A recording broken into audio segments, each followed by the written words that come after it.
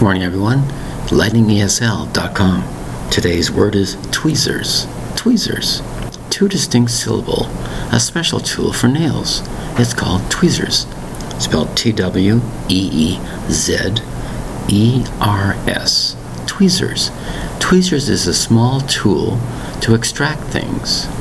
Extract a small piece of wood in your skin. Extract this, extract that, take things out.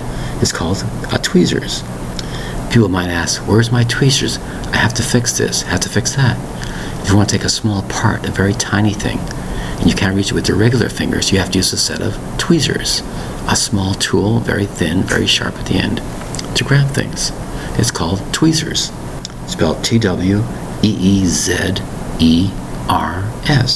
A set of tweezers to pick up small things and pull small things out using a special set of tweezers. Tweezers come usually different sizes, very, very sharp point at the end to grab things. It's called the tweezers. Two distinct syllables. Tweezers. Thank you very much for your time. Bye-bye.